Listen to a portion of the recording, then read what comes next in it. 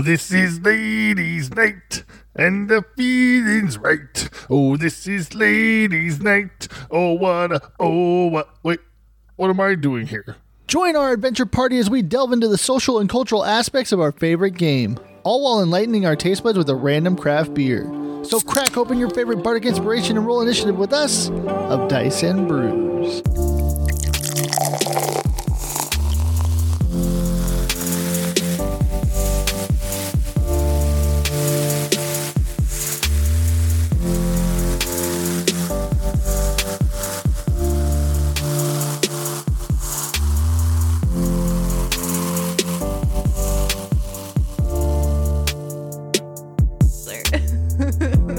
What is it? The other chicken. Is that beef then? That's Arizona? The other chicken is Arizona? Yes. What would be Nevada then? The other chicken. Just the other chicken? We don't Greetings, talk about fellow him. adventurers. We are back with another session of Dice and Brews.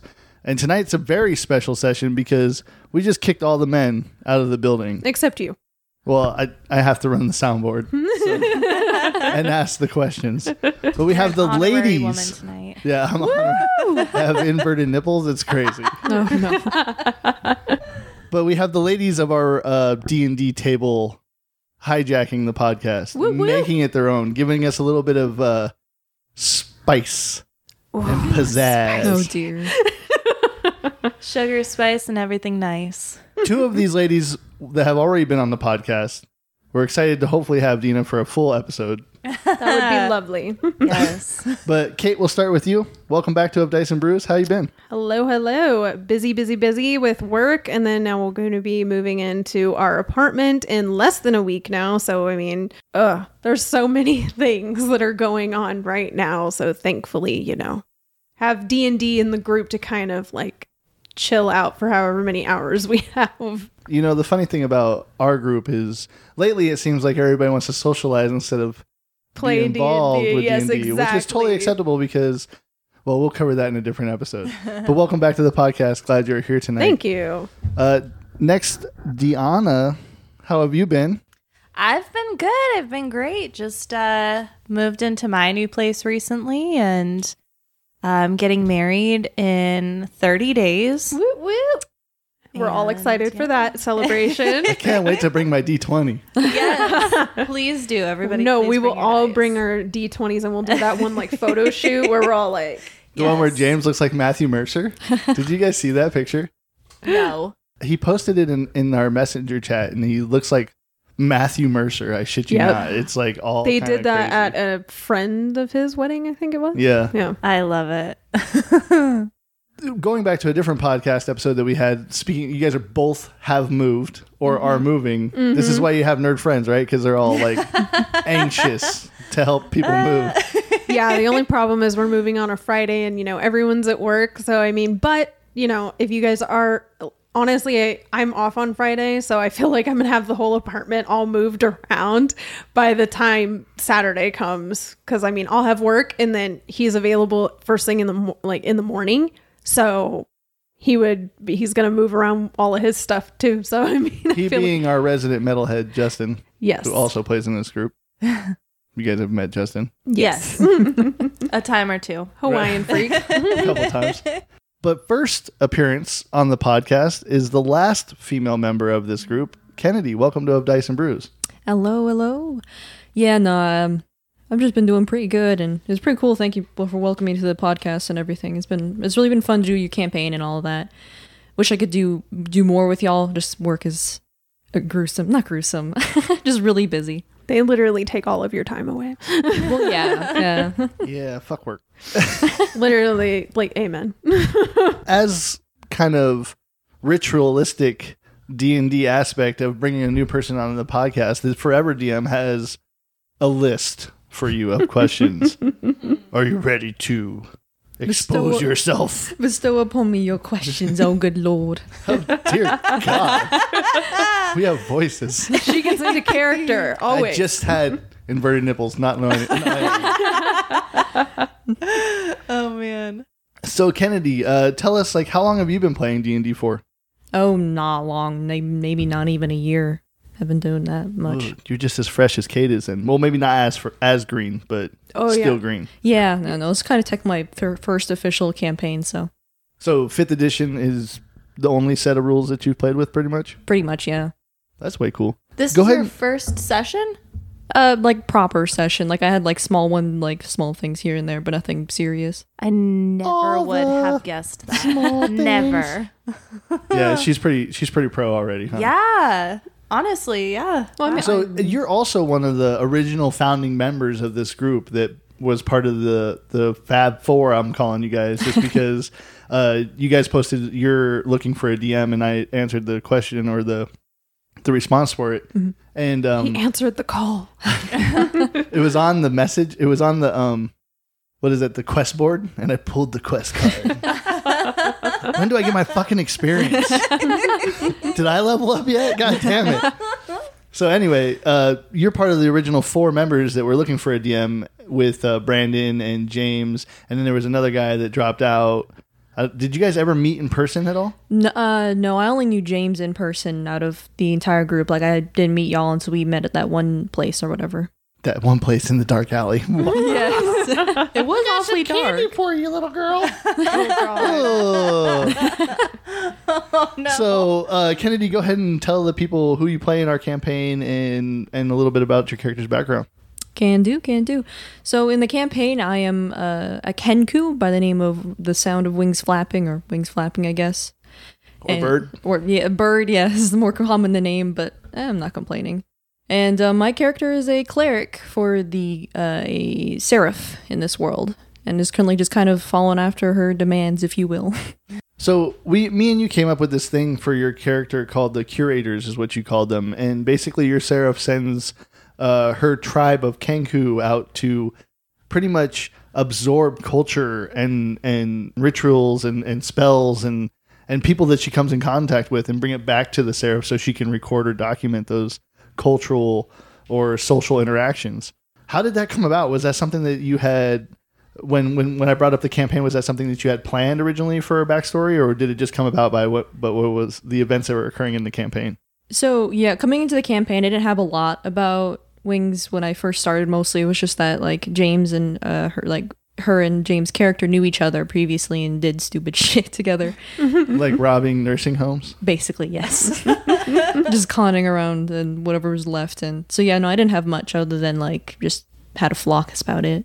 So, and then you're a cleric, Kenku cleric of the Grave domain? Yes.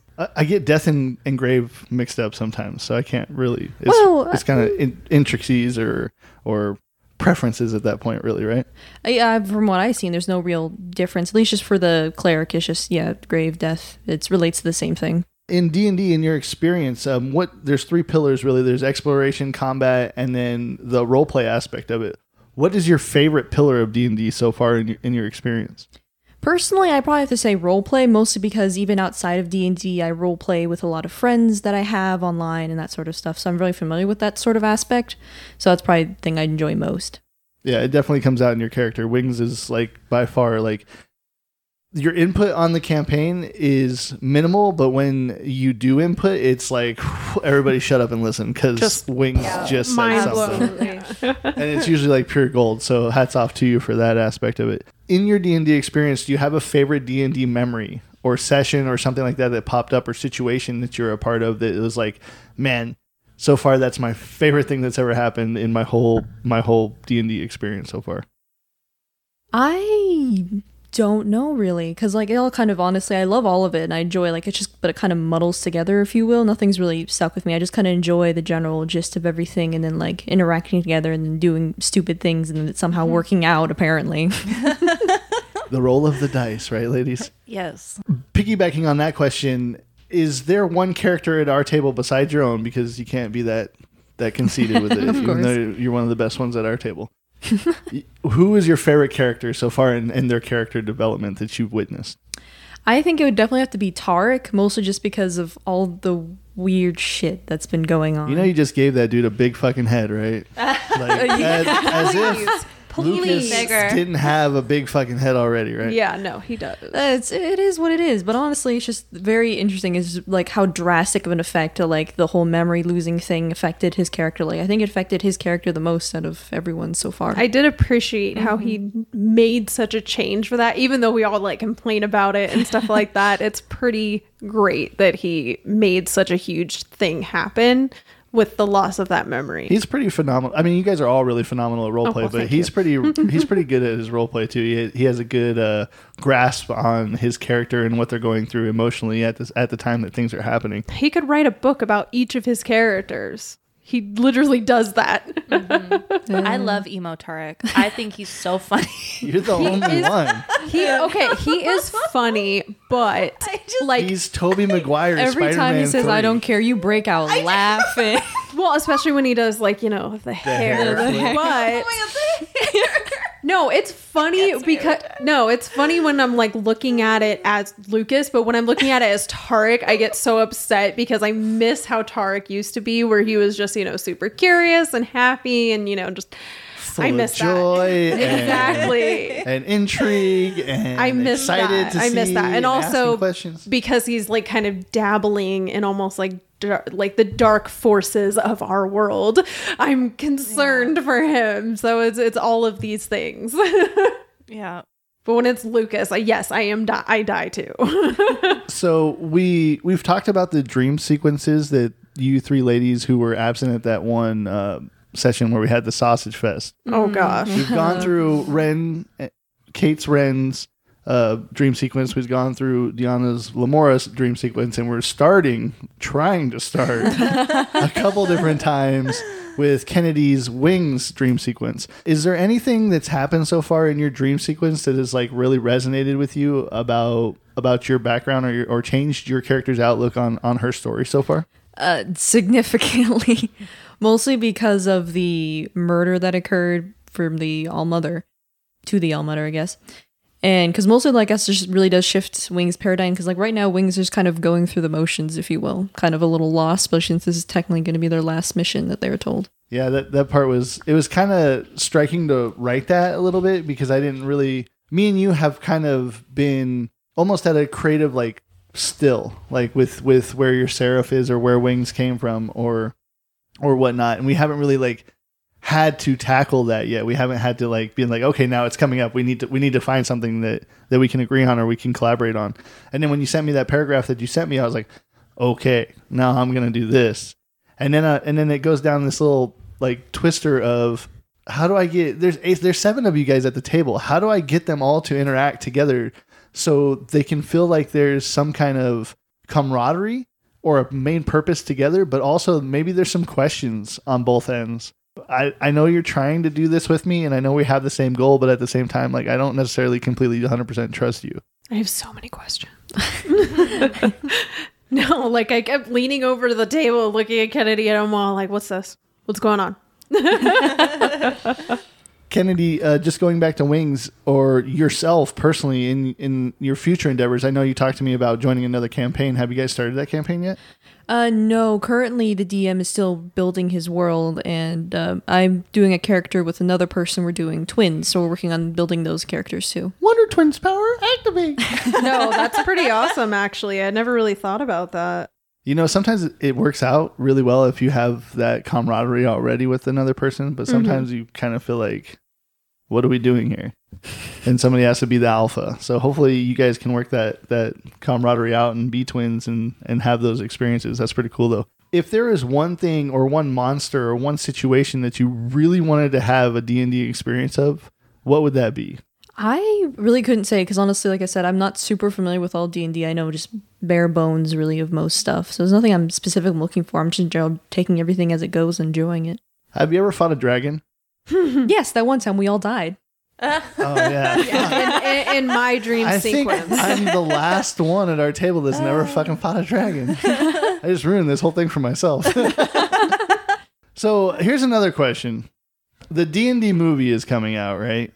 And me being a dwarven fan, how do you guys feel about women dwarves?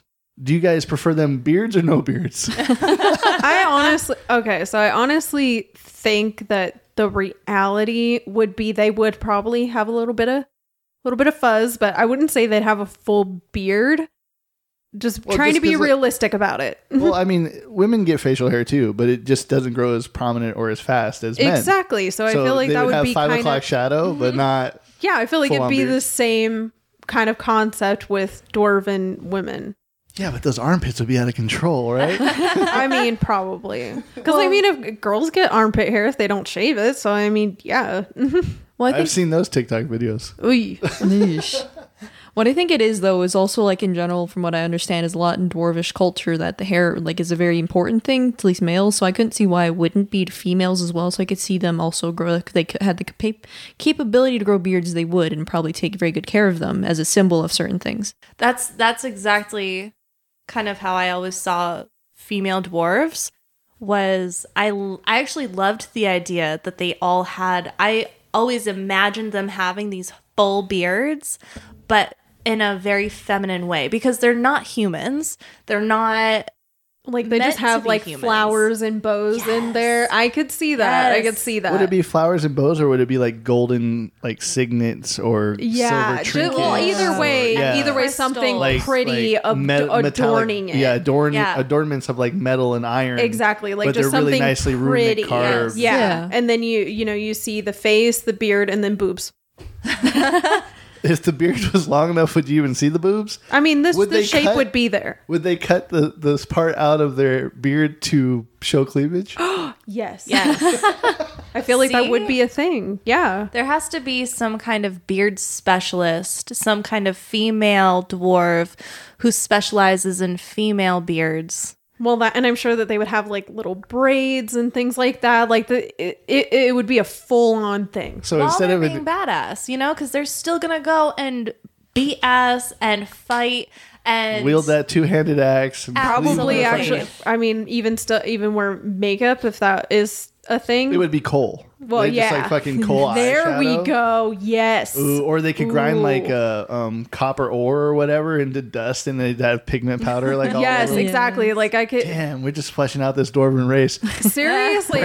Brandon, your next dwarven character is female. Just like Seriously, I actually might make that a character. should. I was right about to say I would love to be a female dwarf. But I would be gnarly. could you imagine the Right? size of those thighs though? Ooh, that's like No, a it power would be source. like your orc that you built with that thick ass and those thighs. drink I'm the here juice. for it. Drink the juice, Shelby. You have to tell your wife to listen. Shout out to your future wife. Is there anything that any of you have like questions about D&D or something you want to bring up about D&D in this little pre-funk talk, or just something that Well- you noticed about D&D recently? No, I did have a question though. So I'm all about questions. when we're doing Wings' dream, you mentioned it being after the battle when the dream was way back. Like you didn't do her dream sequence the same time as ours. It was weird. Right, no, if you guys were paying attention, if you were paying We were attention, not. yeah, which we were not. I did 2 separate scenes at her homeland, and one of them was the dream, and one of them was not the dream. I'm not going to divulge which one was the dream and which one was not the dream. All I will say is that she knows she knows that both of them are her home, but she only knows her home as one condition. Okay, so wait, which one was which one was the dream when we were all captured? I can't tell you that. No, I was just tell you that. no, I was just saying that because of the way that we did her dream sequence, and you said that it was after the battle, I was confused. Like, Right. it Okay. combined the two. Yeah, I so did was like, combine the wait a two, but I minute. did it on purpose because Yeah. I feel like we haven't dove into Wings' backstory at all. No, I agree with that. And there hasn't been completely, really any even mention of her homeland. And then because you lost where your memory was, you lost the location, knowledge of the location of where your homeland was. So I did her homeland as she knew it, Mm-hmm. and in the condition that it was known, and her supporting character of the librarian in that rendition of it, of how Mm-hmm. she knew him. And then I did another one, which was her homeland, but it was in a different condition. And that's where the murder scene took place. So there was a dream sequence, and then there was when in our battle, because Kennedy wasn't allowed to join us, or something prohibited her from joining us. She wasn't there. I had an elf pop up behind her and take her with her, Oh, okay. with her, and she Okay. disappeared from the fight. Okay. So I kind of wrote in this whole little side quest for her. So one of these things was a dream, Mm-hmm. and one of these things is where she's at right now. Mm-hmm. For you guys might figure that out later, or she might have she might know where it is, but I'm not going to tell you guys 'cause that's part of the fun of telling a story. Oh, well, yeah, no, of course. I was just like, wait a minute. So the dream sequence was in there, but one of Oh, them is where okay. she's at right now, and one of them is a dream sequence. Okay, cool. Thank you. And I dropped hints, and you weren't paying attention. I apologize. Any more questions? Kate? Nothing at all? No, I mean, I just like part of me wants to ask all these questions, but then part of me is like, you know what? No, I'm excited for us to find out through our What did you guys think of the All Mother being murdered by her children? traumatizing. I loved it. And then Okay, like stop. finding out like the beast is like her son. I got freaked out because of the fact that it's like Tarek is like meddling with that. So it was one of those like aha moments. I mean, seriously, when like you were telling the dream sequence, I looked straight at Lucas and I'm like, and I'm like giving the evil eye because I'm like, how dare you mess with that stuff?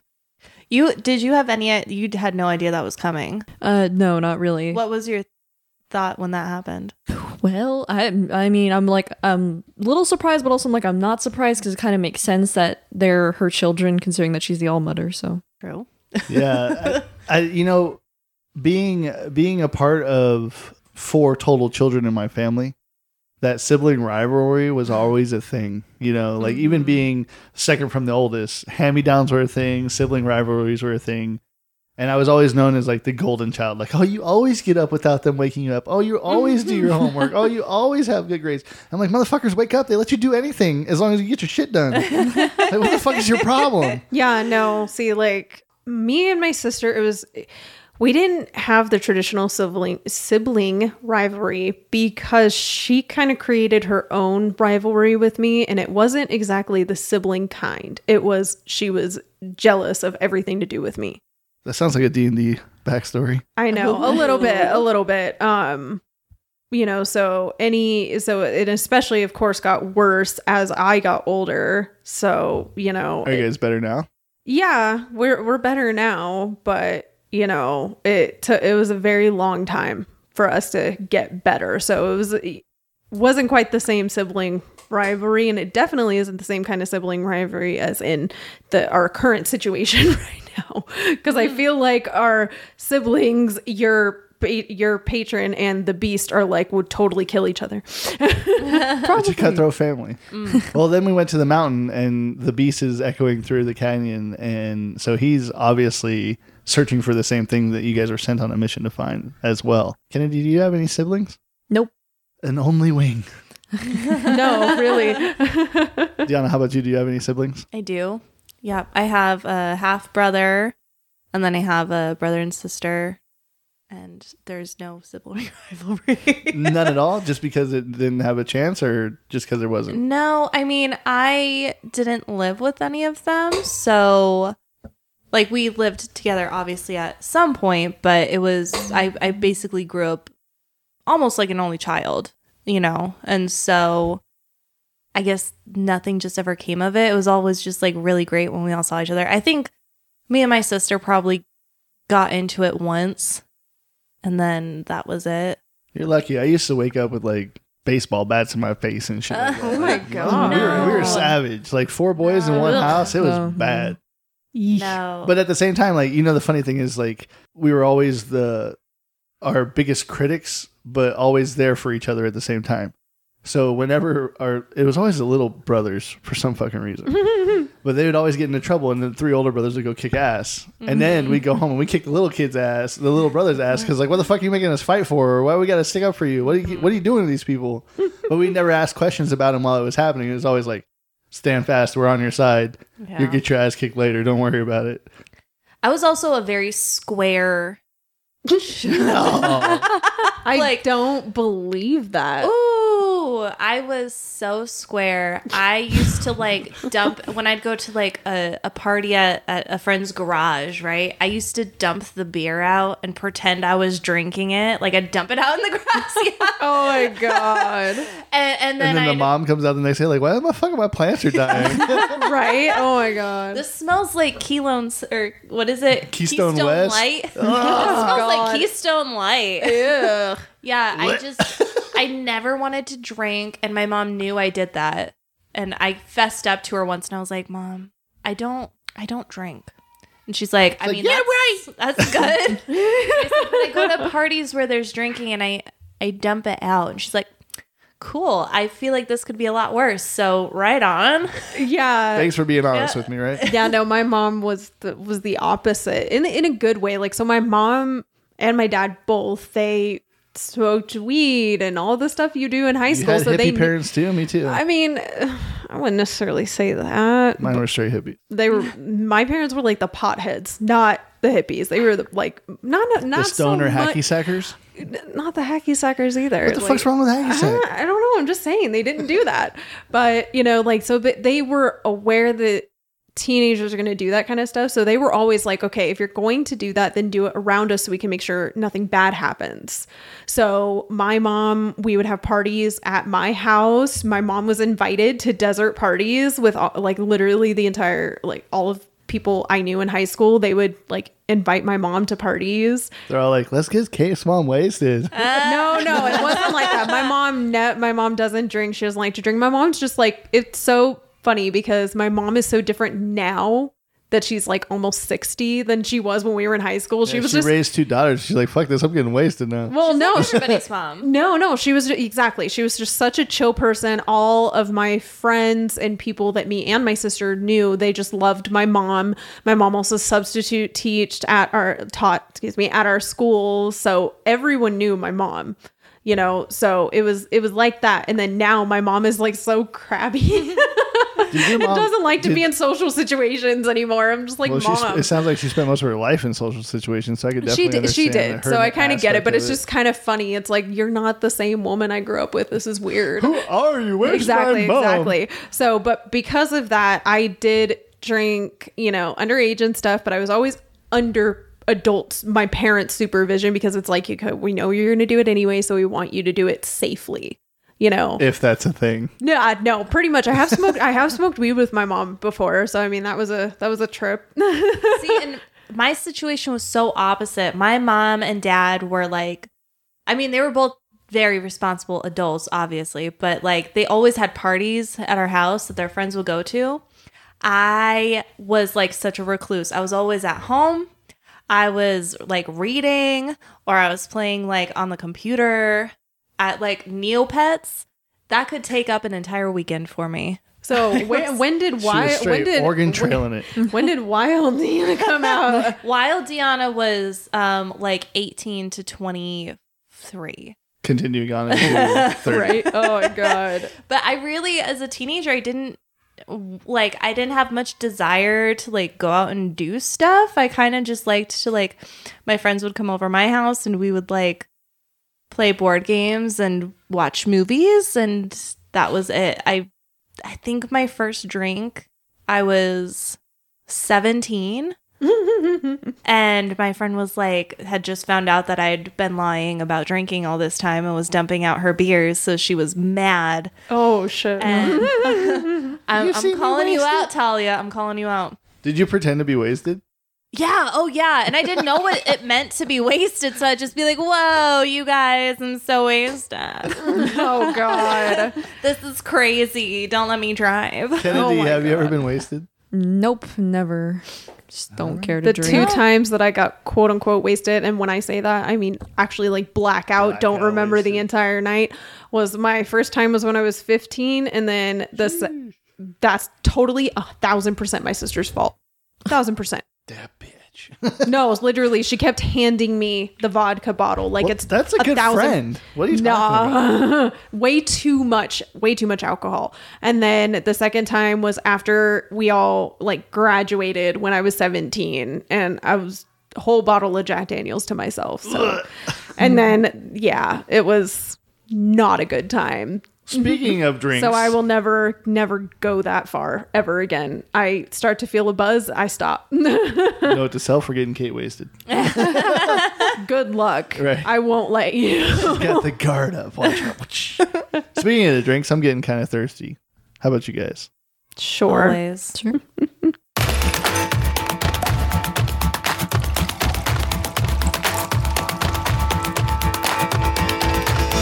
Have a pint, take a break, and relax. It's my favorite part of the show. So tell me, boys, what's on tap? All right, since it is Lady Adventurers Night, and you guys always bring a certain kind of wine to the table whenever you play D&D with us, Kate, why don't you tell us what's on tap tonight? So what is on tap is our Stella Rosa Stella Peach, and it's okay. I'm not a huge fan of peach, but just like all of the other Stella Rosa wines, it's delicious. They had a blueberry one. I haven't tried it. I don't think I have. But I'm sure it's good too. So it says they're harvested from their beautiful vineyards, and it's with natural flavors of ripe peaches. And they recommend that you serve it with fresh fruit, cheese, spicy cuisine, and desserts. You know Where's the spicy cuisine? Yeah, I want something Where is spicy. Hold on. I cooked last night. It's not my turn. I cook every day, so I'm good. No, really though, when we You get didn't bring a moved barbecue in, sandwich for us, though. Just me. when we get all moved into our apartment, we'll have you guys over for dinner. Like, inviting us to dinner, not have us for dinner, right? You wouldn't be cooking. I'd be cooking. So, does it tell what kind of alcohol by volume this Stella Rosa is? And what's the name of the vineyard? It just says Stella Rosa Peach are harvested from beautiful vineyards. It doesn't say, Generic. right? Probably says One's on that called box. Stella, one's called Rosa. It's that GMO. Oh, it's 5%. It's 5%. 5% alcohol by volume. This is something different for Up Dice and Brews. I've never done a wine on Up Dice and Brews, so you guys are Whoop whoop. paving the way for new tastes and new sensations Ooh. here on the Beer Channel. Ooh, we're talking about sensations. Ooh. We don't always talk about sensations. Okay, Ben, what do you think of it? I haven't even tried it yet. That's why I'm asking you to try it. I'm gonna taste it right now. Okay, I'm gonna taste like right now, Okay. like right now. You have to smell it first. What? This is really sweet. Especially for something that you drink. Yeah, it's very Yeah, sweet. oh my god!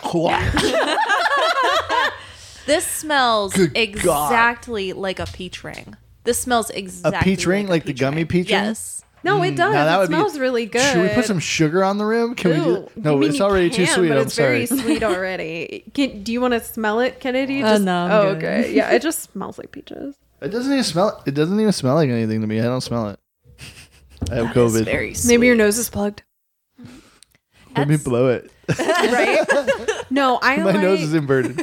whenever it comes to anything alcoholic, I need it to be kind of sweet or to have, something in there. This does taste. Now that you say gummy ring, this does taste like a gummy ring. This would be a wine that my wife would drink because she doesn't like anything dry or anything not similar. You So know? then this means we're going to have it at the wedding. Yeah? And she loves peach rings. Yes, we'll have to bring this to the wedding for her. Okay. I don't know. Give This her is a like bottle. you can't drink more than one glass of this. This is like a stomachache waiting to happen. Okay, so Diabetes. like me and her can share a bottle. Well, and hold on. Wait, I then- should take that back. I've witnessed you guys.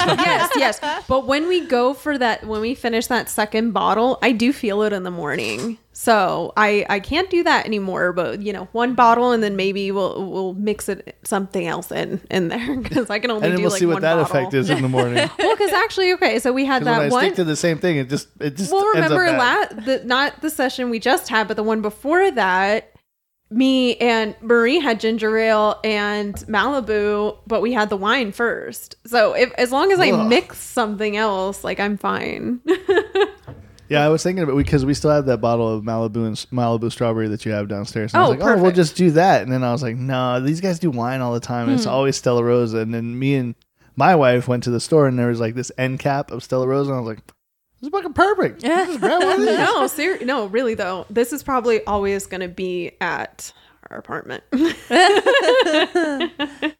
Justin's got his buttered soda. He likes his enchilada soda. Okay, You're we'll not a get peach that fan? instead. So we go to this breakfast place called Is it the brunch place that Marie told yeah. me about? What is Okay, that I name? Do you don't remember remember the the name? name, but I think we all need to Fuck. go. It's so Is good it though. baby cakes? No, but how Is you it doing? Denny? It's definitely not Denny's. I forget what the fucking name is. It's such a good place too. But anyway, they have a mimosa of the month. Hmm. And they had a peach Bellini mimosa that was phenomenal. I just have a thing with Like mimosas. pH phenomenal. Oh. Do they have like a crazy It's like an alien Eggs place. Benedict? Yes. I know what you're talking It's like about. an alien place though. I forget None what of the us are fuck- gonna know the name of this it. This is terrible. Maybe I should just goggle it. Yeah, I think you should. yeah, because now your viewers are going to be like, "Where's this amazing place? We need to go." I can't do mimosas. I can't stand champagne. So if you are going to have that at your wedding, I'm sorry, I can't stand I champagne. don't think we are. I mean, I'm not really gonna drink at the wedding. I'll have like a drink, but I'm not really. Well, because I don't want to get like super fucked up. No, I'm not saying fucked up. I just thought you'd at least get buzzed. It's called- you know? I'll get buzzed for sure. Okay, Called there we go. Squeezed in. Y'all already know me. I'm gonna squeezed have a in. Truly in my Or hands, two. or 3 on the dance Don't worry, floor. I'll be that guy that just keeps giving you them. I will too. And then Shelby will have this bottle in her hand. Perfect. I love it. Speaking of your And wedding, then we'll all do shots. This song will just be constantly playing. It'll be like, shots, everybody. Speaking of your wedding, Yes. it's $900 for my bakery to do your armadillo cake. And I say that because we would do it. It would look like a real armadillo. armadillo. An armadillo. I get 50% off. So even if I bought that for you, I'd still be spending like $450. And I love you and Shelby, but that's redonkulous. What if the whole group pitched in on their cake? All right, maybe we can do that then. No, y'all can't do that. Why can't we? We already helped you move. Not only that, but there's okay. So literally $450 divided by 7 is not It's like that bad. $70, No. if that. It's Oh like my gosh. $60. I could never ever ask that of I y'all. spend more of that. Than Who that said on you were dice. asking? No, I'll get it. Don't Okay, expect a wedding gift. right? That it's the armadillo. You need to get an air fryer or the armadillo. No, I'm all about gift cards now. I used to be that person that it's like we have to get you someone an actual gift, but I'm like, you know what? No, I don't want to do that anymore. There's certain people I will get actual gifts for, but now it's all about gift cards. I'm like, get something you want or you've needed but you can't afford it. I feel like that's more of a gift than So, do you ever get like dining gift cards for people at weddings, or do you have to get like a gift card to a physical, like a department store? No, usually I'll do like Amazon because everybody orders things off of Amazon. And Not me. I'm anti-Amazon. Just joking. I was about to say that is a Bullshit. lie. I've seen that man at your doorstep. Oh my god. So my question is, because like, if you do dining experience gift cards, so most people have a theme to the reception or what they're eating or what they're catering. It would be really funny to get them a gift card to a place when with the catered food they're having. I'm like, no, I know this place. It's better than what you have.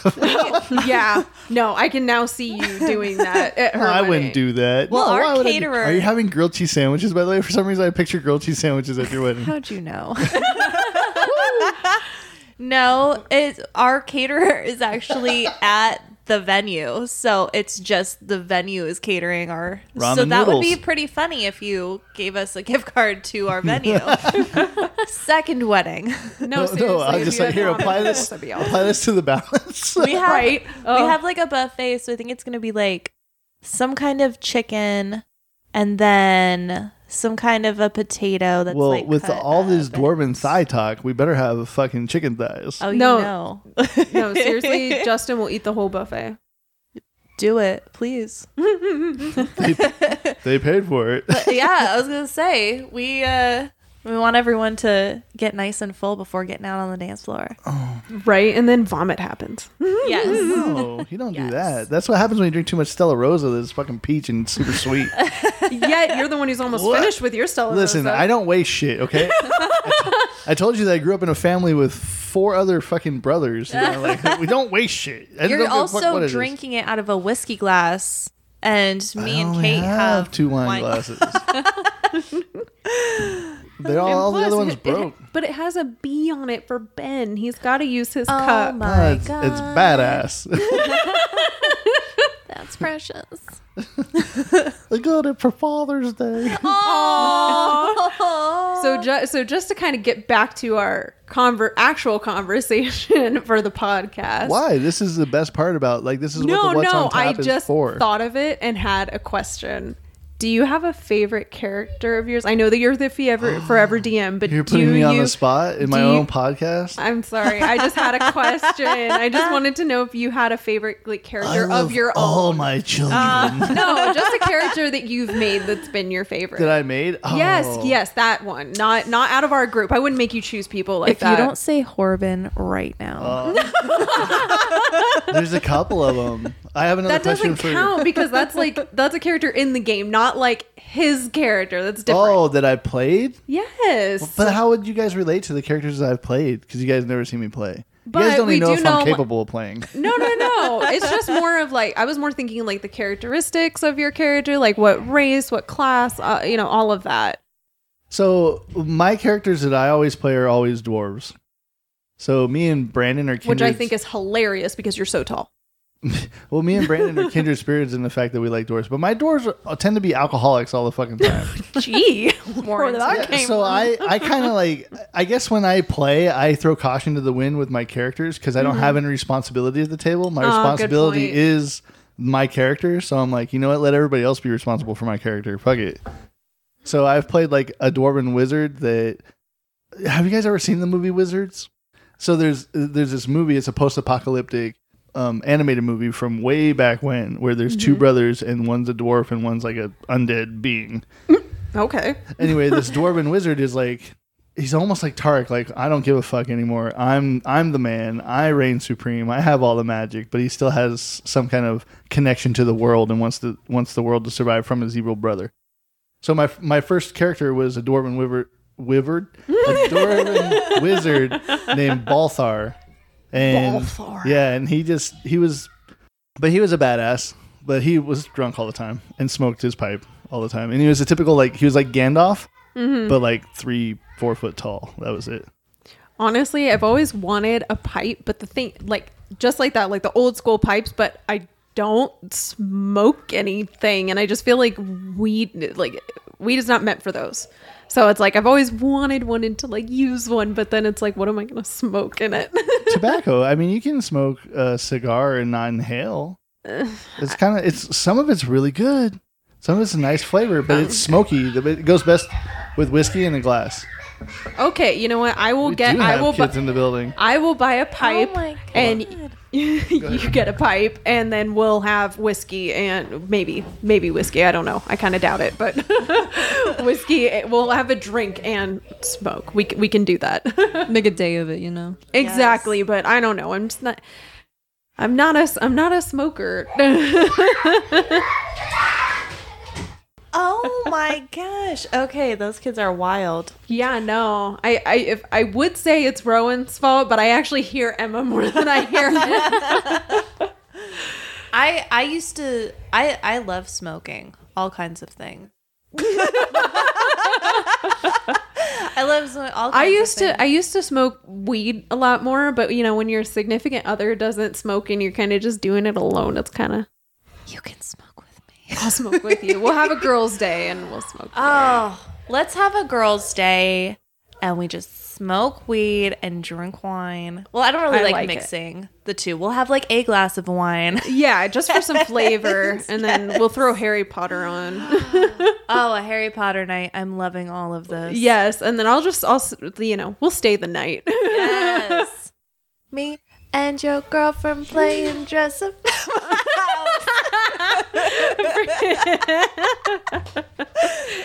He is so used to this. Like literally every time he's like, I'm just gonna drop you off at Tiana's. You'll have fun.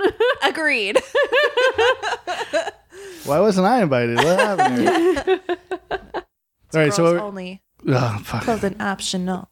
Ooh. There's the spice. There's the spice. There's the spice. No, he's always joking that like if you didn't have Shelby, I would have married you. And I'm all like, yeah, you're probably right. Where does that put you? We could have been a throuple, guys. Okay, Honestly, we could have been a throuple. would have been perfect. And you can bring home the cakes.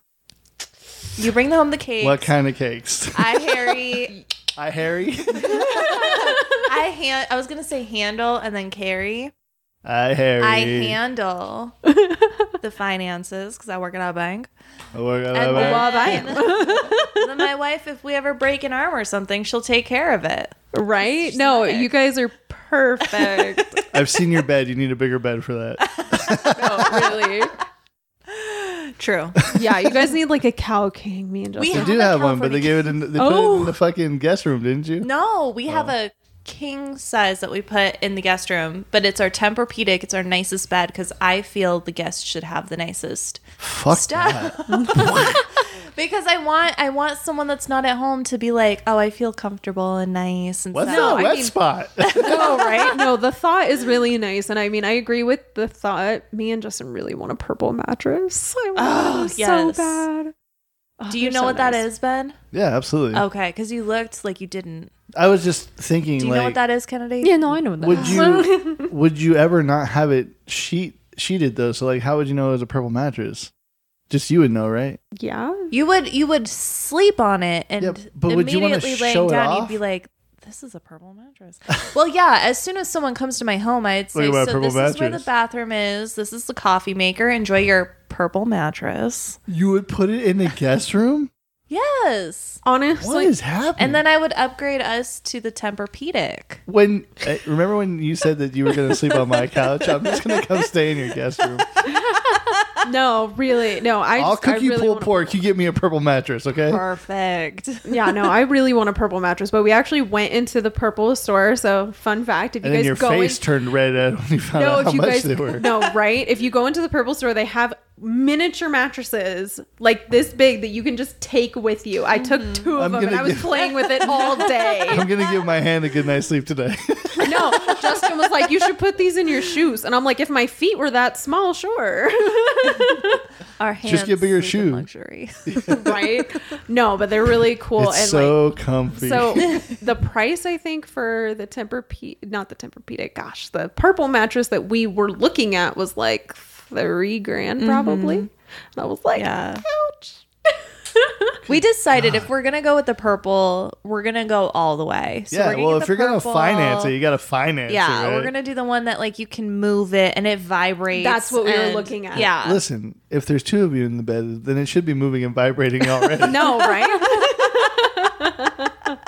Just saying. Like, just throwing it out there. Like, it should be doing something for you already. I mean, no complaints over here. Drink the juice. Now that like that's a thing now. And when we all have Shelby's coming to is Shelby coming to sushi tomorrow or is she No, not, she's not still in back? Arizona, Damn yeah. it. I was I going to know. take that time to order her. I would order her a juice and be like, drink the juice, Shelby. And she loves juice. What's her favorite kind of juice? Apple juice. If you were going to say orange juice, I would have died What? because it's orange juice is what she drinks in the movie. Yeah, because she's diabetic. Oh, we're still on the movie thing. We have to. Well, that's where it's. I know. I was just saying, like, it comes full circle. You have to watch. I feel like you have to watch the movie before you come to my wedding to get a full. How about we arrange a movie night and Perfect. at your house and Pajama we'll just, party. Yes. And then we'll I just feel like watch nobody will that. be watching the movie though. It'll be like board games and trope jokes. Well, I feel like and if we watch the movie those dice first that and Justin then had last night. yes, that too. If we watch the movie first, then play games afterwards. I mean, also if we start, at like 7:00, Yeah. then we'll be good. Perfect. I love this. Okay, we're all down for this. What are we eating though? Is it going to be like finger foods, or are we going to have I'm like gonna. a spicy I'm meal gonna plan? cook because I love cooking. Yeah. Oh, I I do. was gonna say What's your pizza, favorite but- dish? Cook some Ooh, that I cook. make. Yeah. Cook some spaghetti. That'll make it real easy to make for everybody. Yeah, make it real easy to fall asleep too. My Spaghetti? Yeah, so What? heavy. I wouldn't say If you that. want, It's Fucking just- pasta, man. but it's easy to feed a lot of people with spaghetti. I think my And cheap. favorite thing to make is a tie between. I love making chicken cordon bleu and I make a really good. Oh like, my mashed freaking potato god! with it. So fancy. I love it. And then a Tuscan chicken and I put pasta in it, and I make the Pasta. sauce from scratch. From scratch. I love. Oh my god. All while stepping on a purple mattress. Oh my I god! love it. So if Do you y'all drink want while you cook? hearty, huh? Do you drink while you cook? of course, Yeah, Like, what's your go-to drink while you cook?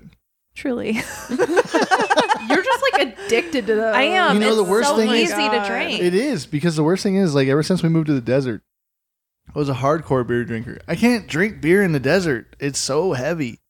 And now I'm I just a just don't- Truly kid. Like, I I'm just like, don't oh, like. I just don't they like got beer. a new box of Trulies. Let's try them. Our favorite beer, my favorite beer is Yingling. I love Yingling, but they don't make it out here. Say it again. Yingling. Again and again. Yingling.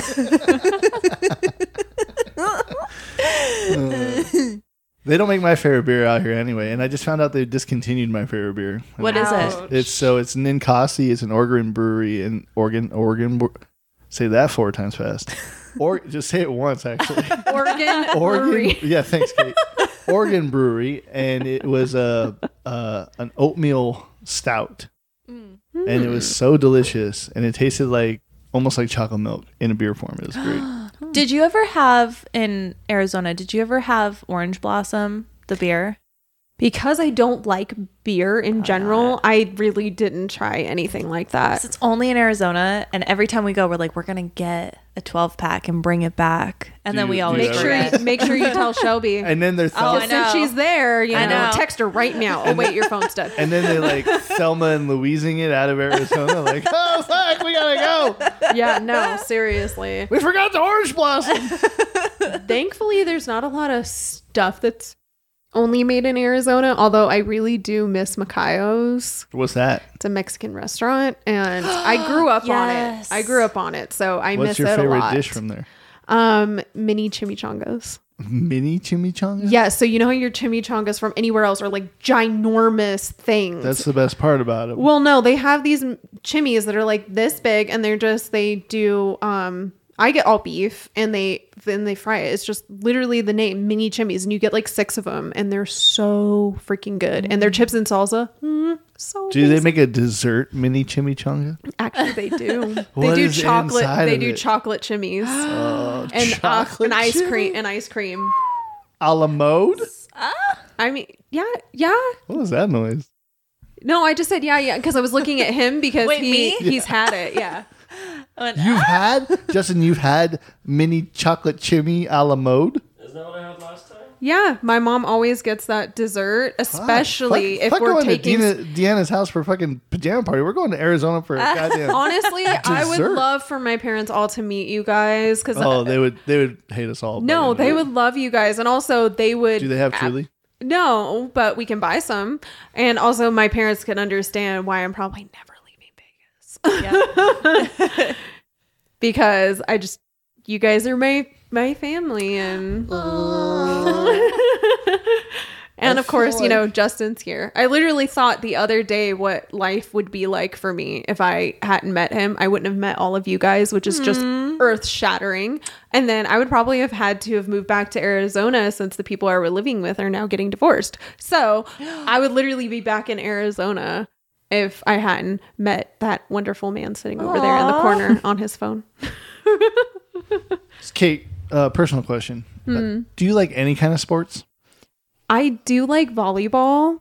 That's the only sport that I actually played growing up. My parents actually, instead of having a reception, they played beach volleyball. So Was there sand? yes, actually. Yes? No, it was. I think it was in my grandparents' backyard at the time. So I don't What's think the they actually difference had sand. between regular volleyball and beach volleyball? I think the reason why they call it beach volleyball is when you're not like on a court. I think Oh, that's I see, I basically see. what they do.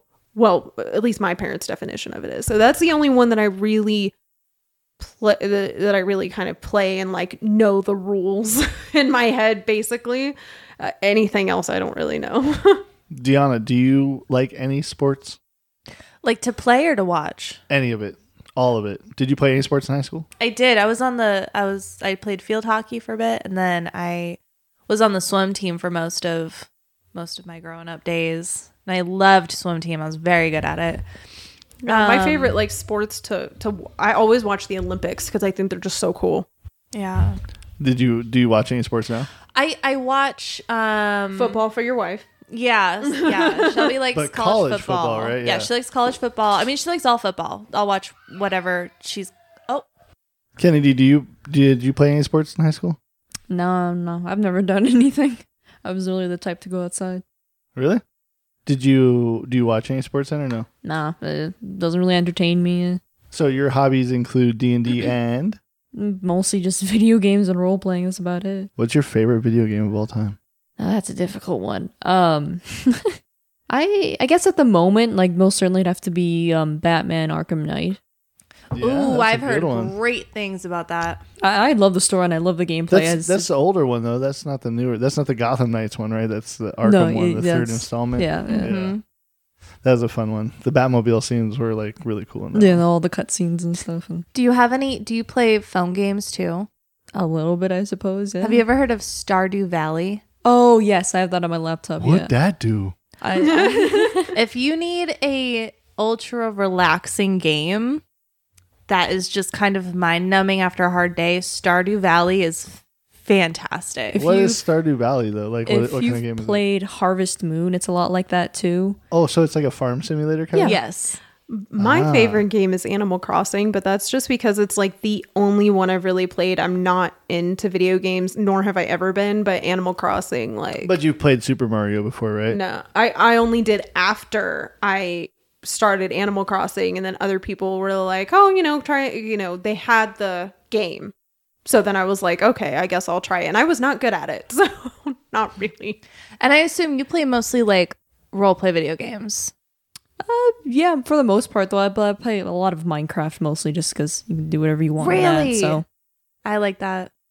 I've never played Minecraft before. Rowan plays Neither have Minecraft, I. and I try to play it too. I built a house. I did do that.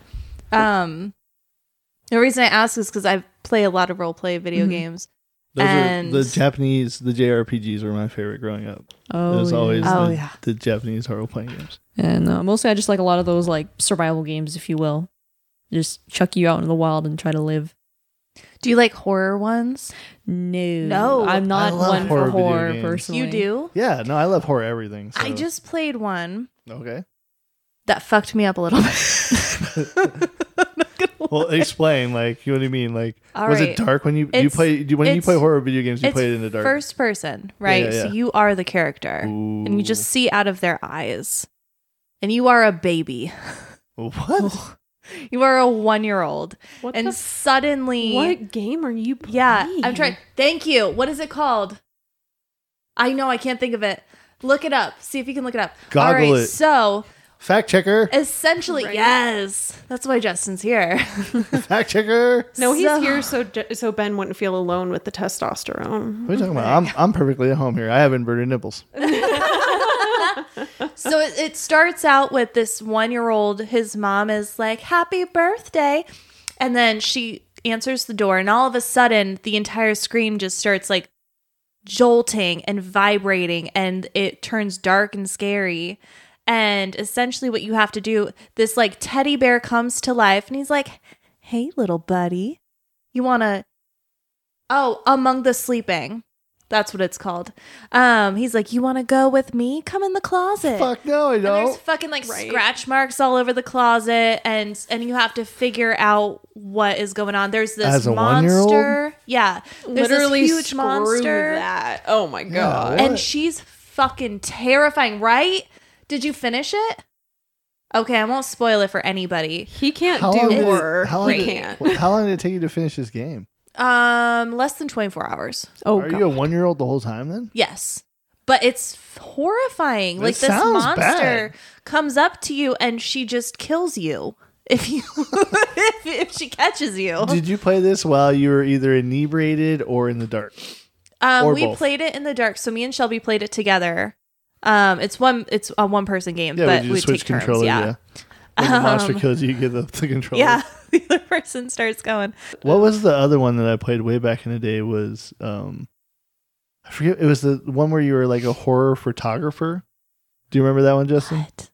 Yeah, I forget what it's called, but you went around taking pictures of like 100 places, and then it was, yeah, and then like when you went and saw the photos or developed the photos, like there'd be like ghosts right in your fucking face. And Was shit. that the entirety of it? Just you would develop pictures and it'd be So scary? you remember or like it was a Pokemon? puzzle? No, it was a puzzle too. And Okay. but I remember like Pokemon Snap, like when you went through and you took pictures of different Pokemon. It was like Yeah. you're trying to capture ghosts. You're like a paranormal activity person, and you're trying to capture like ghostly activities and stuff like Justin, what is that one called? that. It was way back in the day, though. You have to find it. That's Fact check. oh man, I want to play it. I'm trying to find more like horror games, but like There's role not play. a lot. There's not a I lot know. of them out there. I know. Other than like the main ones, and I feel like those main ones like Resident Evil and like Silent Yeah. Hill have gotten way over. Fatal Frame. Fatal Okay. Frame. Is the What name of the systems is that on? game. Like Xbox 360, Oh, PlayStation 2. There is one horror game that I know of that's I've heard it's been really good and it's not super common. Well known is Visage, and basically You want to do what? yeah, basically like it just like the game starts out literally like you just see like these like three people tied up in front of you. Like you're watching this person, they have a gun in their hand, they pull the gun, and each person's like screaming like they're all like duct taped and tied up, and then the person shoots each one of them and then shoots themselves, and that's the start of the game. And I'm already fucked up. Right? Oh. so basically, you got to go through this house and you got to like figure out what happened. But you're also eventually start getting chased by like this what is the little girl that you see get shot at the beginning, and she starts chasing you and that sort of stuff. It kind of reminds me of Lamora's necklace. yes.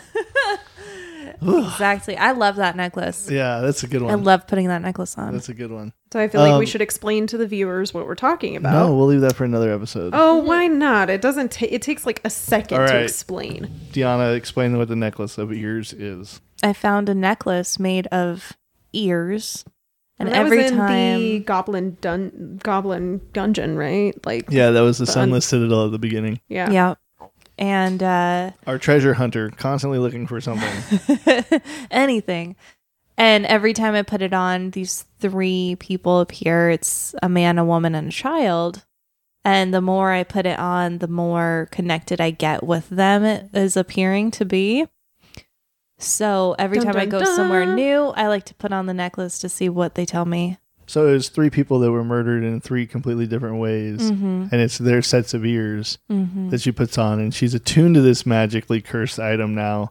And it's given her one of the domains of dread. I forget what they're called, but they're from a book in D&D where you can have like these outstanding abilities that happen to you.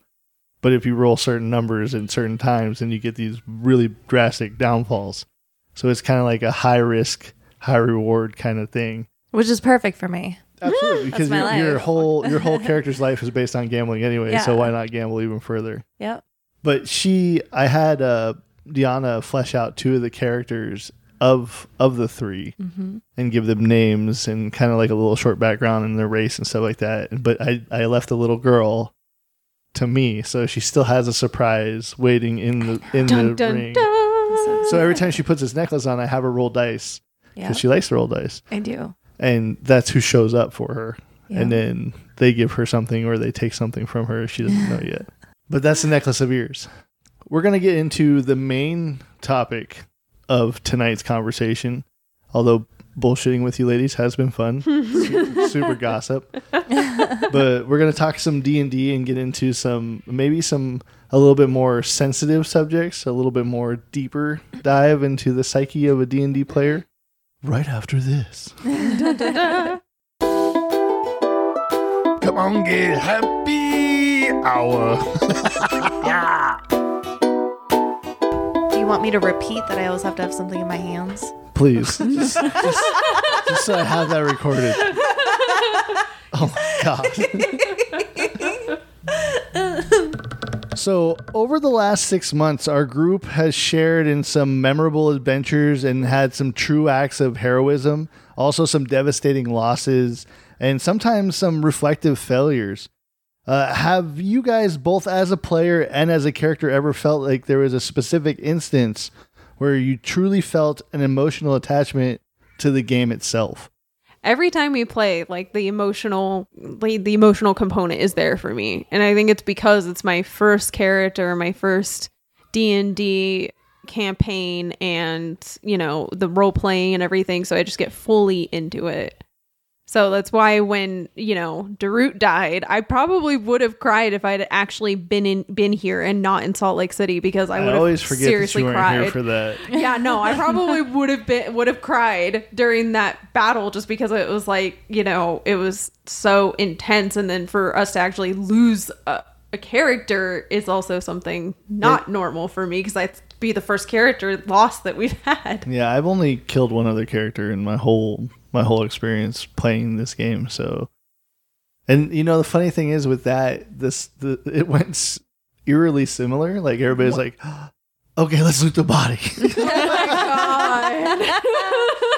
I wanted to get in that shell so bad. Yeah, no, that would not have been me. If I would have actually been here. And funny thing is like the other character that got killed was a Grave Domain cleric as well, and he had a shovel as his spiritual weapon. So they really wrapped him up in a rug and stabbed his shovel through his after they looted his body. I was like, what the fucking savage shit just happened? Deanna, have you ever had an emotional attachment to this game as a player or as yourself? Has there ever been a moment where you're just like, wow, this is fucking hitting pretty deep for me? I mean, on a personal level, probably my dream with Horben, where it was so romantic, and it was this, he was confessing his love for me, and there were purple flowers flying everywhere and a purple butterfly, and it was so beautiful to my character, who I feel Lamora's not. She's emotional, but she's not like a sappy. She's not a sappy forest gnome, So for her to have that experience, I loved that.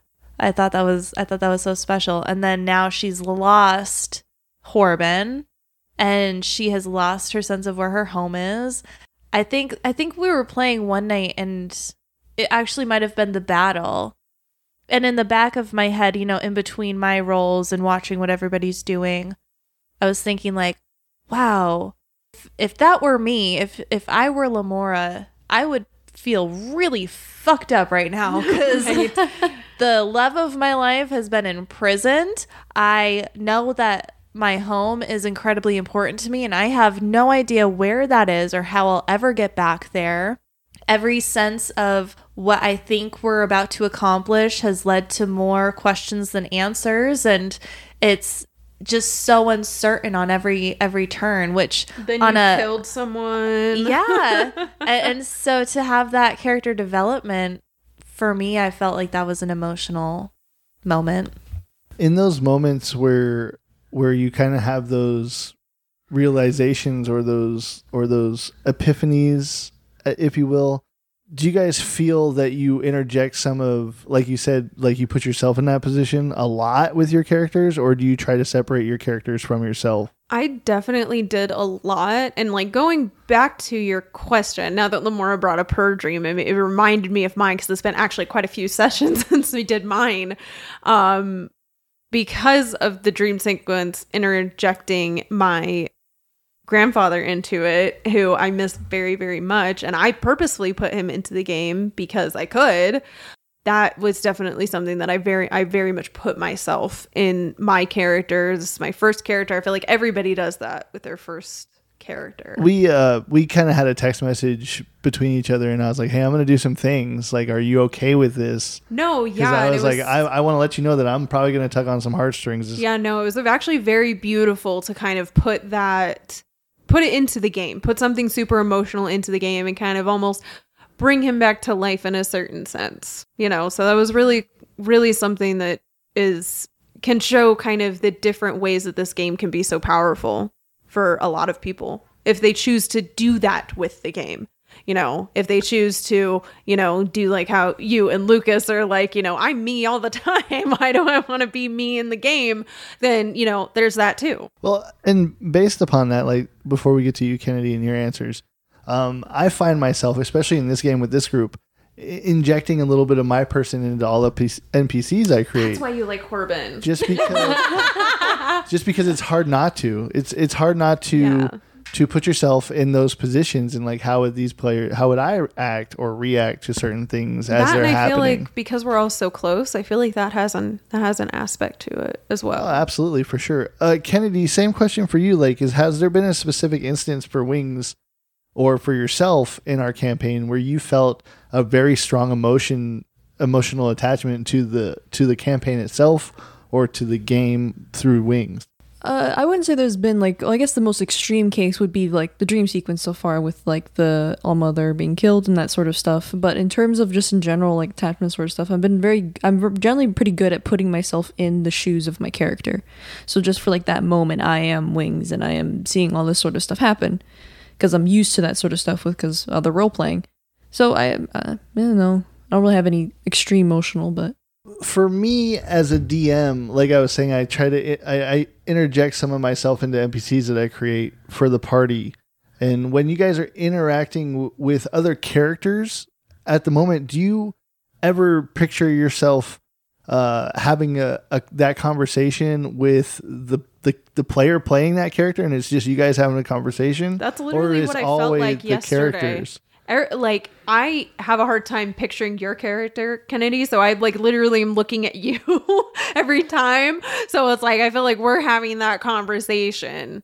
And then, you know, it's the same thing with Lucas. It's kind of a mixture of both, but I still have a hard time kind of like seeing everybody's character. I see everyone's like face, but I see their character kind of with it at the same time, except for you, Kennedy, because I have a hard time picturing the Kanku. So, Deanna, same question. Like, do you picture yourself? Sometimes it gets a little bit blurry. Those lines get a little bit blurry. Do you picture yourself sometimes having those conversations with the player sitting across from you, or are you always envisioning the characters? No, I'm always envisioning the character. Because I can't imagine a conversation that I would be having with Lucas where we're talking about both having sex with my boyfriend. Good point. I'm 100% all the way gay. I've never played a gay character, probably never will play a gay character. I always play like a straight girl, Which is hilarious to think about. It's one of those things where like I don't feel that with this group, of course, but I'd never played with this group before, so I didn't know coming in. But a lot of times with any like role play game that I've ever played, when I do play as a lesbian, it gets very overly sexualized, and then it gets really lost. And it'll the be focal point is on something completely different than it needs to be. My character will no longer just be like some really badass character that I've worked really hard on, but like all these other guy characters saying, "Oh wow, I bet you're really into that, female goblin over there," and fucking boys and their dicks. No, really. So really. like I 100% everything that my character does, I love playing her doing things that I would never do. I am super calculated in everything that I do and say in my life because I'm not much of a risk taker. And so I love doing everything based off of risk with her. I'm having like so much fun with this. Yeah, like stabbing somebody in the heart. Right. Based on a dice roll. I don't think I would do that. I would hope not. I mean, not unless there's a very good reason, like they hurt Shelby or Rowan or any of us. I can think of a few. Kennedy, do you ever, when you have conversations with other player characters at the table, do you always envision the characters, or do you ever put yourself like you're having a conversation with Lucas or James? For me, mostly, I see the characters because, like, any time you set a situation, my mind completely sees that. Like, as everything is added and said, like, it fades in, if you'll kind of like some sort of video game, and my brain just kind of builds upon that. So whenever I'm talking to everyone, I'm talking to them in the scene, and I'm seeing everything that's happening.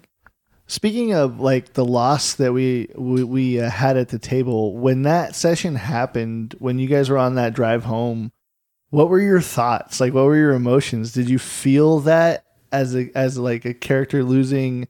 Did you feel real life emotion in that, or was the game done as soon as we called the session? I know, Kate, you weren't there, so specifically Deanna. Yeah. I wasn't there either. Oh, damn it, you weren't there either, Kennedy. Yeah, it was just me.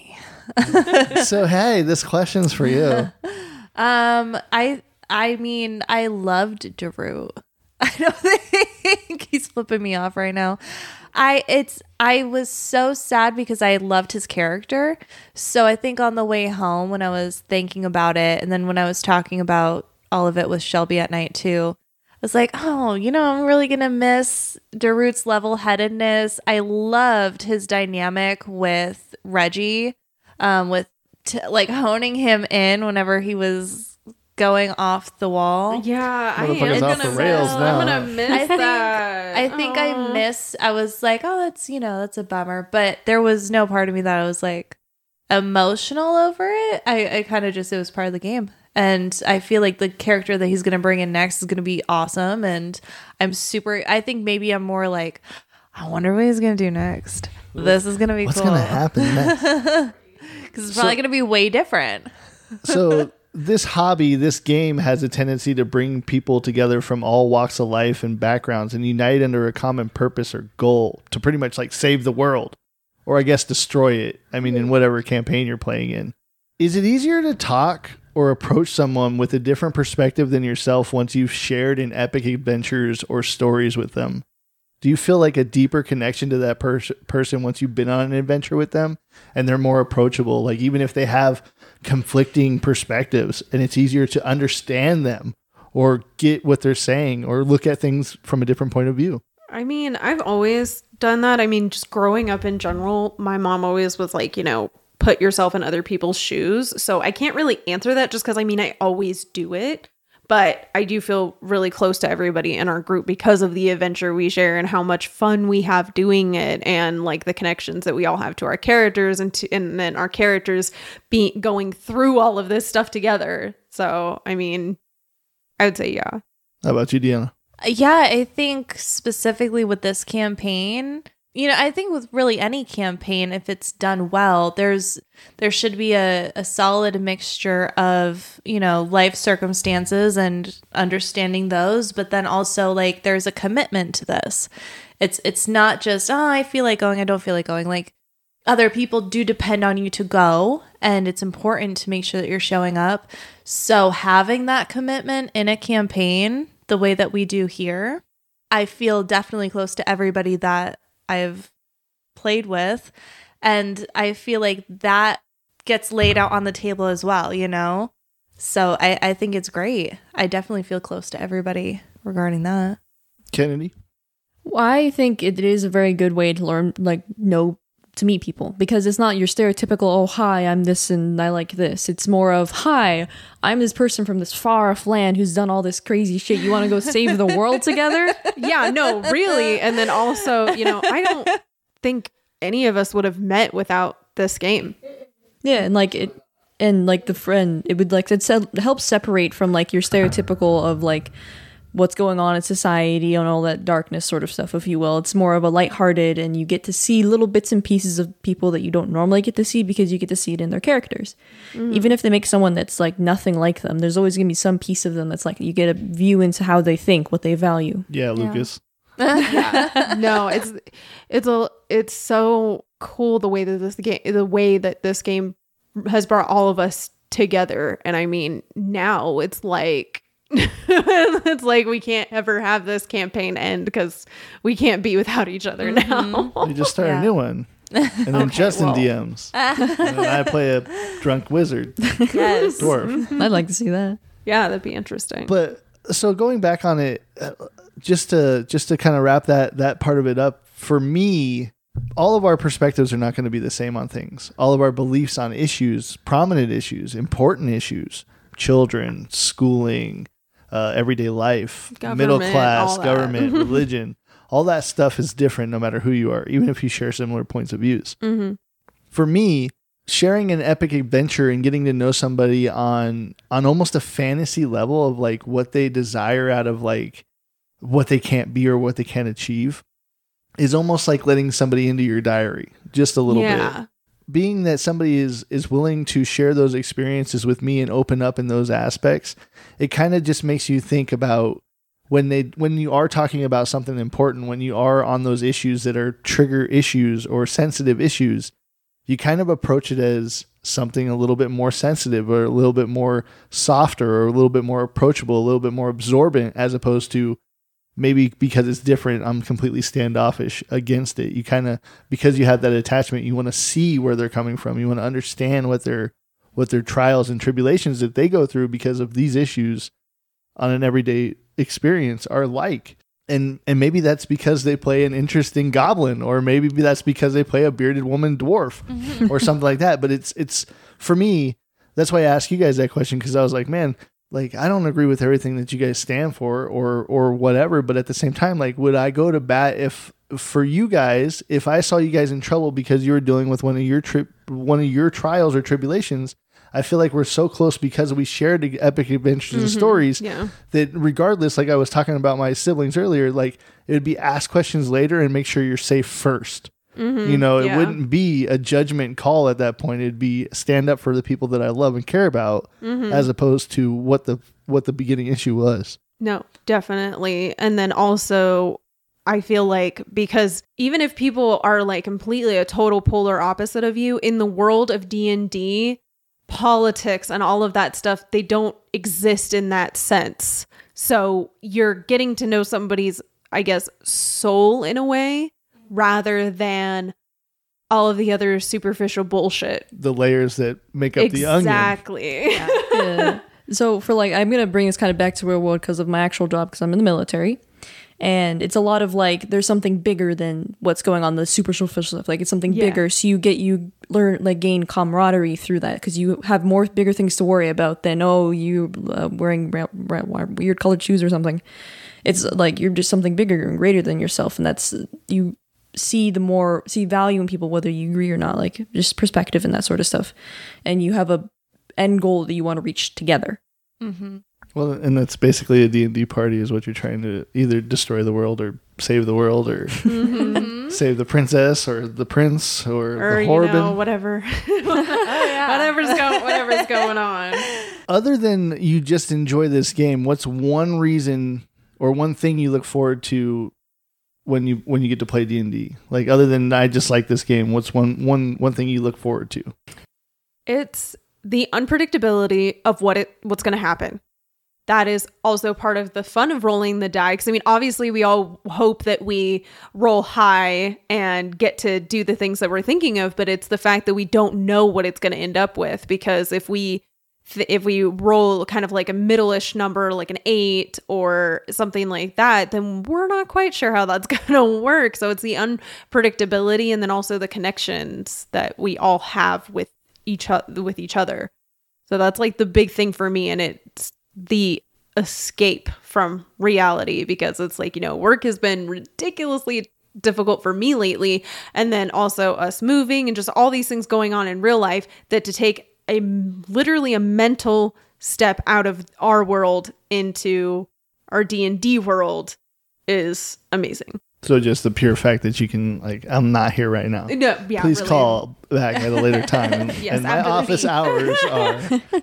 How about you, Deanna? What's one thing that you look forward to other than just playing the game? The mechanics, I should say. Yeah, I think very similar, that escapism is so fantastic. Something I think about often that I really appreciate about D&D is when you're describing a setting to us and where we are, what I'm picturing in my head, we're all in the same place, but what I'm picturing in my head is completely different than what Kennedy is seeing, and then what Justin's seeing, and then what Kate's seeing, and then what you're seeing. As much as you describe it, I could be seeing, when you say there's a field of flowers, I could be seeing orange and yellow flowers, and Kennedy could see, dandelions, and Kate could see black roses everywhere. It could be all different, and I love the idea of getting to create this image in my head, and it's very easy to do with D&D. It's very easy to, for at least for me, when I'm playing, to escape to that world that you're describing and that I'm playing in now. And I could live there. You know, it's exactly where I want to be. Even if we're somewhere horrible, I'm always going to have a sense of something that I want there. It's a sense of control, and that's like a sense of comfort. Yeah, you're not constricted by somebody else's perspective or design of a place. It's all in your head. And that might be why I almost like it more than, like, I love playing video games. I love playing video games. It's very relaxing for me as well. But it's almost why I like it more than video games, because I'm not restricted to what someone else has put on a screen for me. My ideas are endless, limitless. Yeah. Kennedy, no. how about you? What's one thing you look forward to other than just partaking in this game when we have D&D? For me, I think it would have to mostly be just experiences, like seeing all this sort of stuff happening. Because I love like stories and that sort of stuff. And then this is kind of like the choose your own story sort of thing, I guess. But also, Please jump to chapter 6. I don't know about that. No, those are little, but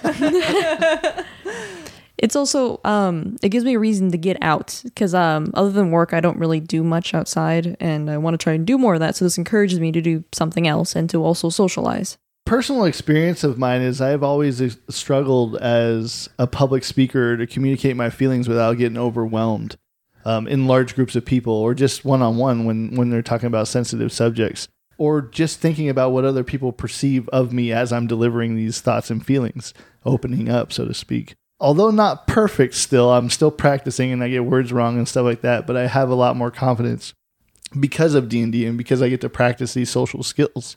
Is there anything through your guys' D&D experience, skills or otherwise, that you've kind of felt a new confidence in, or a reinvigorating experience in a skill or anything like that because of D&D, because you have practiced that at this table with us and been like, oh shit, like I'm totally more comfortable with that now in the real world as opposed to just at the D&D table?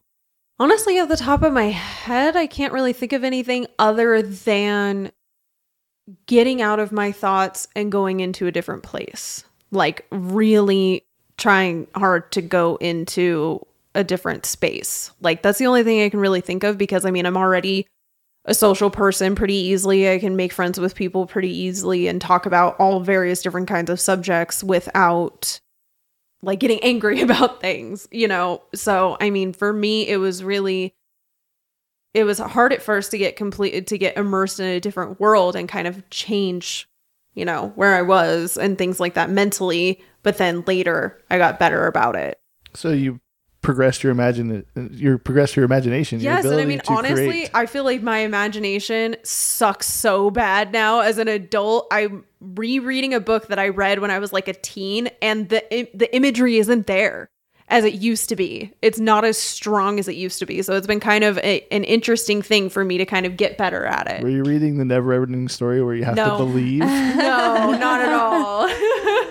Deanna, same question for you. Is there any skills that you kind of practice at the D&D table that you weren't really confident in real life, but now you found like a new beginning to, or more chance to use those skills in real life? Yeah, I think first and foremost, D&D has gotten me to go out a lot. Like what Kennedy said, I don't like to go out often. Actually, the only thing that I go out and do is come here and play D&D. I'm just not an like outwardly social person. I'm very homebody-ish. But I think skill-wise for me, it's been really great to learn how to advocate for myself, my ideas.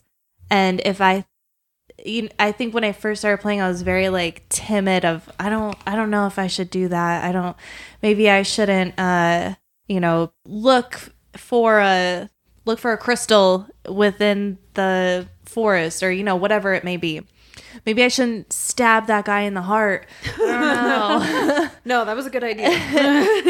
and so the more I've played, I've really come into myself of, I'm going to do this. And that's just what I'm going to do. And I speak out, and I speak out loud. And I think the more I play, the more I am able to do that in my own life. Kennedy, is there any skills? I mean, you said you've been role playing for quite some time, so I'm assuming that you've had a lot of practice in delving into the psyche, which you're not proficient in regular life. Is there any skills that you've found yourself being more adapt to or more likely to use outside of the table in everyday life that you have a confidence about now? For me, it'd definitely be like ability to socialize because I lack those significantly. But doing this and like talking to people more often and doing something more, I guess, out of my comfort zone really has definitely helped with that. How often do you guys think about D&D when we're not playing D&D? Every day. Every day. At least Yeah. a little bit. Like, honestly, when I say I wish we could play every day, I really do, just because it is so nice to be around friends and and literally be so distracted by having a good time and chatting with everybody and also being in our world that I relax more than I do normally. Because like even when me and Justin are about to go to bed, I'm not fully relaxed because it's like I'm trying to make sure I'm trying to go to sleep and then thinking about work the next day. Or even if I'm off, I'm thinking about stuff that I need to accomplish the next day. So it's just like you're a little hamster on a wheel, kind of going. And then when we do D&D, we get an escape from that. And it is just crazy how much I have like now become addicted and I need it all the time. She's a D&D addict. Yes, so much so. And it's more like it's like being in your favorite place with your favorite people and wanting to constantly be there. Deanna, how often do you said every day, what do you think about when you think about D&D? Oh, I mean, I ideas will She thinks pop in about my me. head. Yeah, mostly I think about Ren. Oh yes. No, I think ideas will pop in my head of, oh, that would be really interesting to try out next time, or I'm thinking about doing this with my character as a development. I wonder if everyone would be on board to try this out. You know, I'm always thinking of something. Something is always popping in my head. Kennedy, how often do you think about D&D? You said D&D. You said pretty much every day as well. Pretty often, yeah. But it's not mostly because I always come up with like new characters and that sort of stuff, like new ideas, new concepts. Because like there's so many different races, you can do crazy things with them.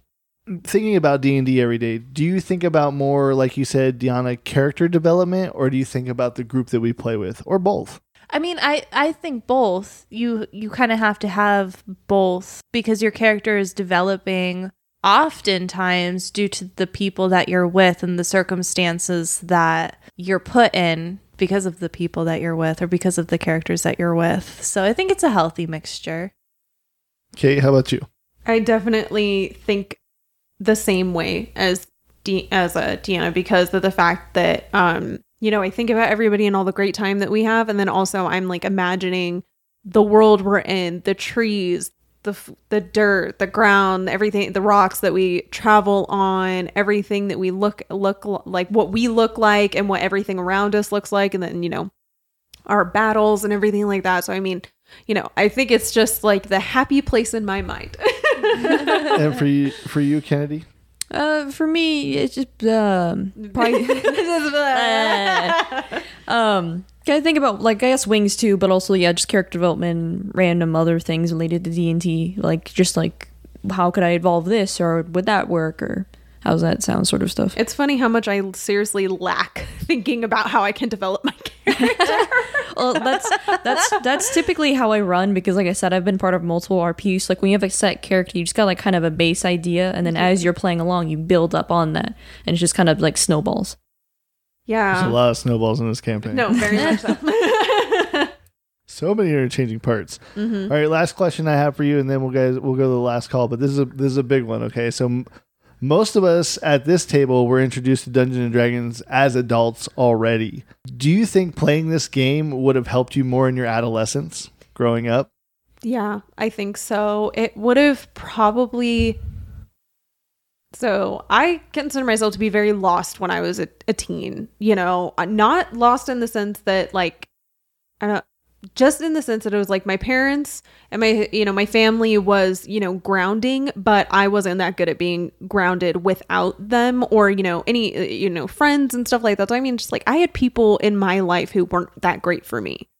So, I mean, I feel like if I would have been around a group of people who were more into something like D&D, a group activity where everybody, that was just it's hard to describe it. Just I feel like this would have been just like one goal, one common exactly uniting and, theme. There wasn't really anybody that D&D wasn't something that I really heard about in high school for me. So I mean, and I don't know. I feel like it may have been more of a grounding experience because it's, because I put myself in my character so much. Maybe if I would have done that sooner, I would have known more about myself instead of it taking, into my 20s for me to kind of really explore the kind of person that I am and like get to know myself deeply.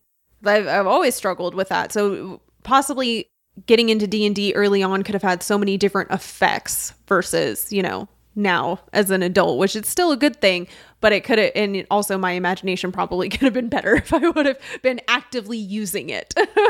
Deanna, do you think you could have used D&D to grow yourself more as an adolescent, or it would have benefited you more?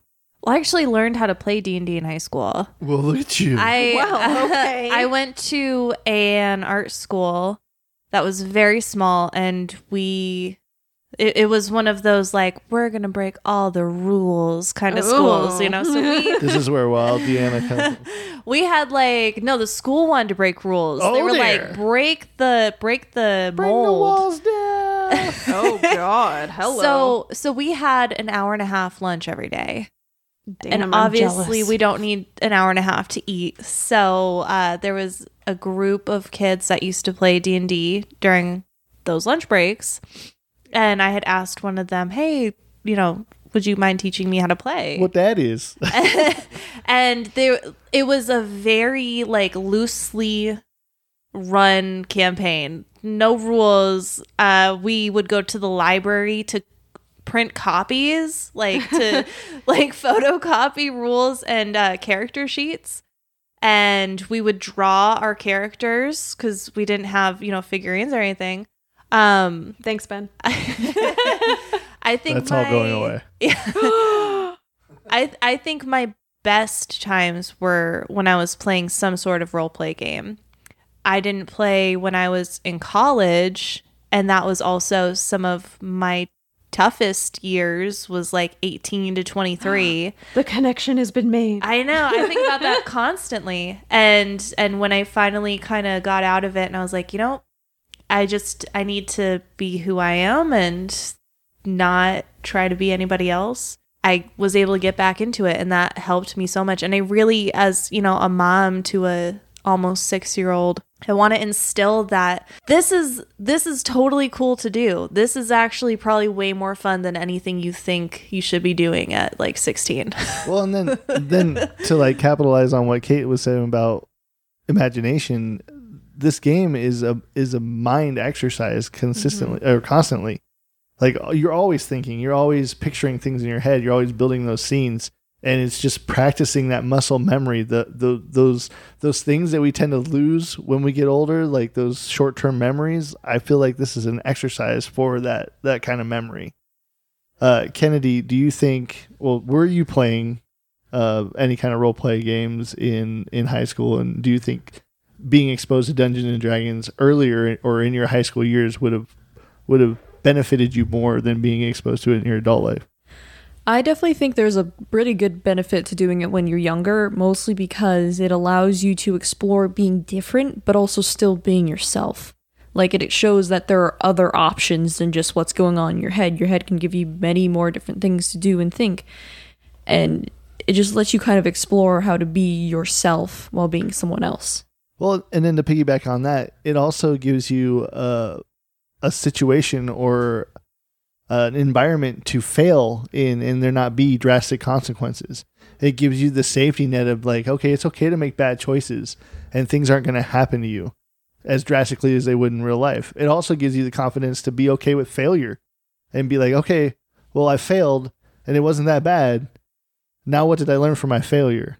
So it kind of gives you that muscle memory that I was talking about, like being okay with failure. Failure, as long as you build on it, can be a positive tool, not just a negative tool or looked upon negatively. I do have one last question though. Do you think D&D can be used as a therapeutic tool? Absolutely. Uses every single time for me. Well, like for it can be like a relaxant sort of thing, also, but then also it could be help with aggression too. I could see it's like you're trying out your aggression on something that doesn't exist. You don't have to worry about consequences, that sort of stuff. So there's a place for murder hobos anyway. Oh my god. Deanna, do you think that D&D can be used as a therapeutic tool? Oh, absolutely. You know, it's not only can it be really relaxing and it's this escapism that we all, I think, need. But I think exactly like Kennedy said, you could use it as aggression. You know, you can get whatever That's you need to why get you out. stab the bad guy in the heart. Yep. It's all comes coming full together circle. now. I think it can be a useful thing in helping you not processing things, but at the same time, yes, like as you're mentioning about failure in D&D, it's a little bit more like it's more of like a softer failure than in actual life, and you know, it gives you different skills that you are unknowingly learning.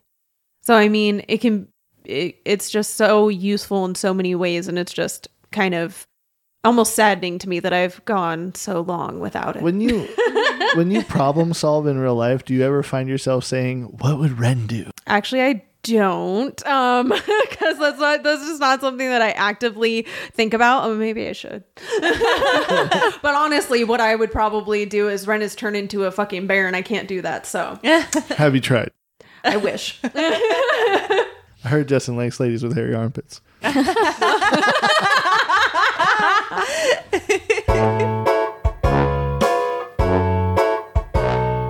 All right, you trolls, it's last call!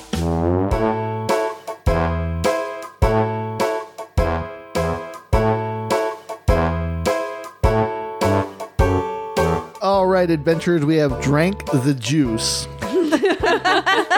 It's time to give our verdict on the first ever wine on Of Dice and Brews. I'm just going to start like we have been, going around the table. Kate, this is pretty much your brew. 4. It's a freaking bomb. Love it. Tastes so good. That's how I feel about all of the Stella Rosa stuff. Even peach, even though you're not a fan? Even though I'm not a fan, it's still good. I would still drink a whole bottle of it. We're good. Deanna? I mean, I'll give it a 3, and I just took a point off because I don't like peach. Even peach rings? No, I don't like peach rings. I don't like them either, Yeah. but this one's pretty good. So that's why I was like, yeah, we'll keep it Yeah, there. I'll give it the other 3 points because I feel like if you do like peach or if you like anything very sweet, like very, very, very sweet, you'll like this one. Do you feel like this is a social drink or something you can drink by yourself or both? Both. Yeah, definitely both. But also me and Kate kind of look at all Stella Rosa as we can drink that alone. Yeah, no, we literally, I bring Two a of bottle like every time. I bring a bottle to every To sesh, be honest with pretty you, much. I'm surprised that bottle in the refrigerator downstairs lasted as long as it did. Like, it was here for like a month. I was like, Well, we didn't freaking have sessions. We had to keep rescheduling. well, we had sessions. You just weren't there. Oh, yeah, good point. For me, I'm not too much of a wine drinker, and when I do drink wines, it's like a Moscato or a Riesling. Mm-hmm. But this is definitely like, ever since you brought up gummy peaches, like that's all I can fucking taste is like melted gummy peaches now. Yes. And I feel like there needs to be one floating in this cup right now, like Oh for my some fucking God. reason. Agreed. So I'm gonna give it a 2 out of 4, just because this is not something that I'm readily gonna drink. Mm-hmm. But it's decent. I mean, like if it was at a party, I'd definitely have a glass, and this is all they're offering. Ouch. So that's an average. That's a 75% Yeah, it's like approval 3 out of rating. 4. 3 out of 4 Yeah, is gonna be our that's average. 75%. But hey, when you have a rating system out of 4, you don't usually go to percentages. You just say 1 out of 4, 2 out of 4, 3 out of 4. But it's so easy. Listeners quarters. like consistency. It's quarters. Who likes math? Stop it. Yeah, no. What are you doing? This is what you get when you have me Have on, another Ben. glass of... Yeah, can we just get her for half an episode again? A nail in the hand is worth two in the keg. No, but it's been a blast having all the ladies at our table on. I'm glad we can make this happen. I hope you guys had a good time being here. We'll definitely get you guys on again and we'll mix it up with the guys a little bit. They need some check. Like, honestly, Jesus. Yeah, if you guys did an all guy episode, there wouldn't be enough space for we did one. everybody. No, I mean podcast. Like all of them? All of the guys? Yes. Yeah, there's too many guys. Yeah, there wouldn't be enough. You'd have to have them sharing mics. It's okay. Lucas and Justin will share. Well, I feel like the guys in our group are very into sharing. Yes, very A much. lot. So, I mean, I feel like it wouldn't. I feel like it wouldn't be a problem. It wouldn't be. The headsets are where I'm worried about. I don't think they stretch over yeah, two. I don't A think lot they of guys in our stretch group have over really two. big heads on their shoulders. Yeah, people. So anyway, thank you guys again. Is there anything, Kate, in closing that you'd like to say? Yeah, like I if I think about it too much, I get emotional thinking about like D&D and everybody, because it's just like we're all so close and we talk every single day and we always are cool with being around each other, and like it's just it is a very like emotional thing because I've never had that before in my life. Yeah, we definitely have become a very tight-knit family. Yes, exactly unit. that. Deanna, anything you want to add to as closing remarks or last call remarks? Really very similar with Kate. I know probably everybody listening plays D&D already, but if anyone out there does not, let this be your sign to get on and play. This is so great for your mental health. This is so great for your day-to-day life. Honestly, it affects every part of your life because it's such a way to relax and make lifelong friends.